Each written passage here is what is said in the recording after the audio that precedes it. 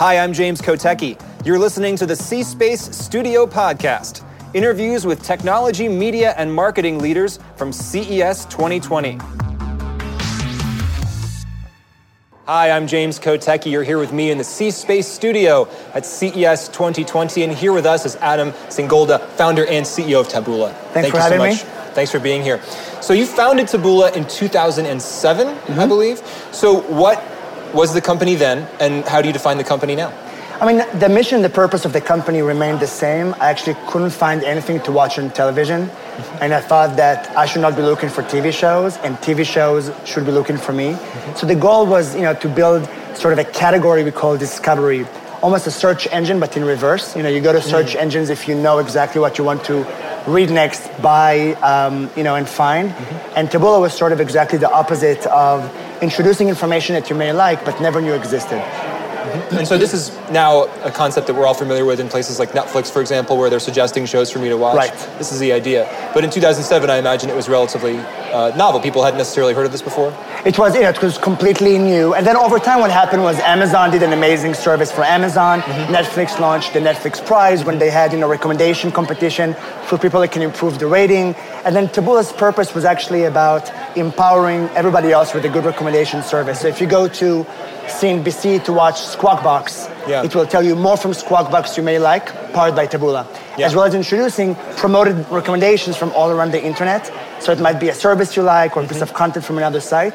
And then usually you will see Taboola at the bottom of almost every article on the internet, on the homepage, on sites from The Independent in the UK, Sankei in Japan, CNBC in the US. So it's both things I'm reading as in articles and then things I'm watching at the end of kind of videos as well. So, and as you mentioned, the idea is that you're suggesting maybe 3 or 4 things that you organically are suggesting to me, and then marketers can come and play and be one of the suggested options. Right, because what happens is that it's actually a very special moment in time. When you finish reading or when you finish watching, you're in that moment, we call it moment of next, when you're about to do something, right? You're predisposed to discover something new, something delightful. And we've all had this moment when you went to the gym and you discovered this song, and now you love that song all the time, right? So that moment, what we saw is that you might want to stay on the website you're on to consume more of that website, but it's also a great opportunity for businesses to be introduced into that moment in a relevant way, in an invitation mode type of way. It's not sort of like a pre-roll when I have to wait for the ad to end. It's more about in the feed. So you read an article and there's a feed that never ends, that every 5th or 10th card might be promoted by a brand. And how do consumers react to this, especially the fact that there's some advertising in there? At this point in 2020, are they all pretty much used to the fact that some of those are going to be promoted choices? I mean, look, I always say that if you ask me if I would want Instagram with ads or without ads, I would choose with ads. And I think this is a good example for a company that created an experience that ads are just improving the overall product. And I want to think Taboola is doing similar things. When you go to a website, the content of that website might be exactly what you want, but the universe is even greater, right? So if I can discover Mavic Pro by DJI as a consumer article on CNET, that is great for me as a consumer. So I think people like to scroll. It's a good, experience for consumers, and they want relevance. They want something that can be, insightful, and also, you only have 24 hours a day, right? So if I have a minute of your time and I can make it better, then users love it. So it's more about just, is it relevant for me, and is the experience great? And that's something that we care a lot about. So do you see a distinction between advertising and content, or is that blurry, and is that even the right way to ask the question?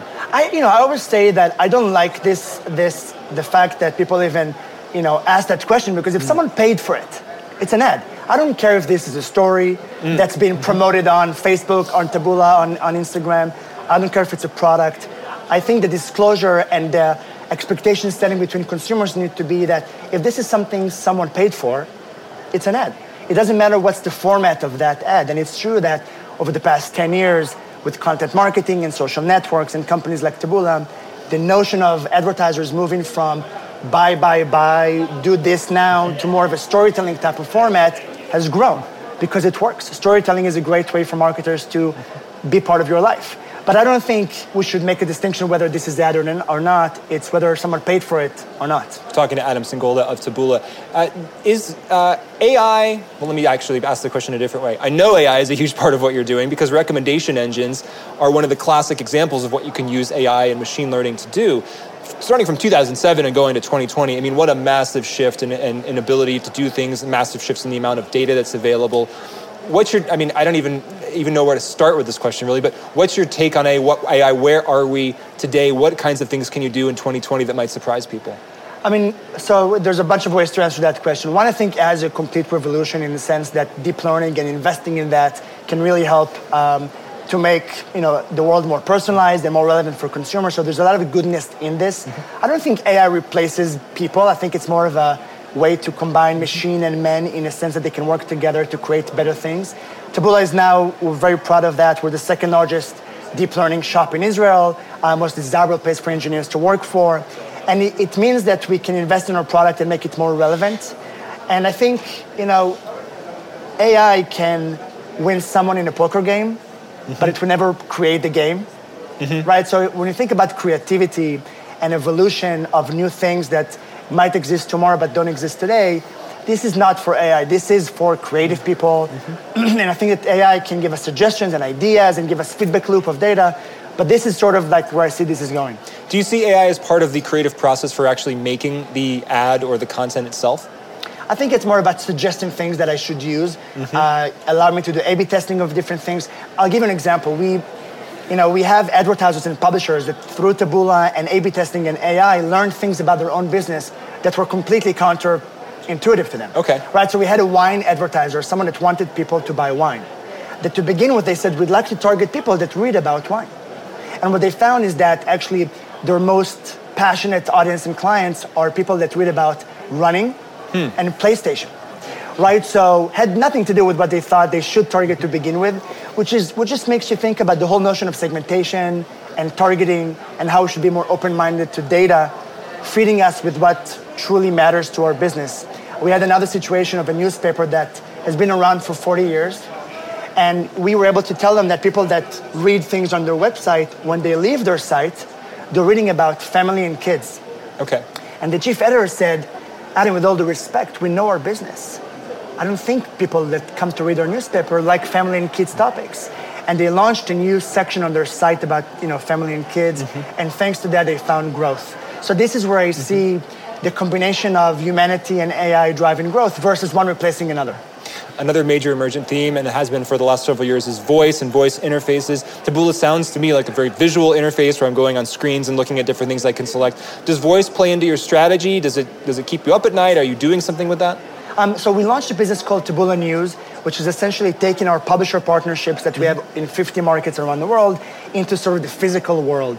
So we're now partnering with OEM companies that sell devices, phone, PCs. So we're starting with physical devices, airports. If you go to Newark and you buy a burger and a drink, you have this iPad over there that you can buy things. There's a button called News. That's Taboola feed that brings news into airports. Wow. So we do invest in the physical world and try to bring news as a service outside of the open web. We're yet to investing in voice. I think it's relatively still early. So we're monitoring that. But I think for now, it's more about growing that category and less about monetizing or things like that. So we're looking into it, but not as a high priority just yet. And is 5G a major part of where your thought process is going as we look at 5G, the ability to provide just more streaming content, more and more data into people's homes and lives? Yeah, I mean, in the sense that, first of all, faster internet proves to be better for consumers, better for journalism. So faster is better from an incremental standpoint. To me, what's exciting is the unknown, right? So, when the fast internet and broadband came for the first time, Spotify was born. YouTube was born, right? Yeah. So things that we did not imagine back then that today are obvious for you to stream music in your device. So to me, it's about, will we see new augmented reality formats? Will we see robotics evolve in a new way? Autonomous cars, autonomous drones. So I think more about new things that have yet to be invented. Does your own technology surprise you with the things that it recommends to you personally? Yeah, I mean, I'm always surprised. I got reintroduced to Lego recently as I read something on Taboola about Lego, and now over the past few months, I've been obsessed about Lego. And go deep in the Lego rabbit hole. There. I'm in it to win it, and I thank Taboola for getting me to read an article about Lego. So, I mean, it's those moments that I feel blessed to be part of this thing called Taboola. All right. Thanks. So I really appreciate you being here, Adam Singolda, founder and CEO of Taboola. Thank you so much. Thanks. This podcast is in partnership with the iHeart Podcast Network.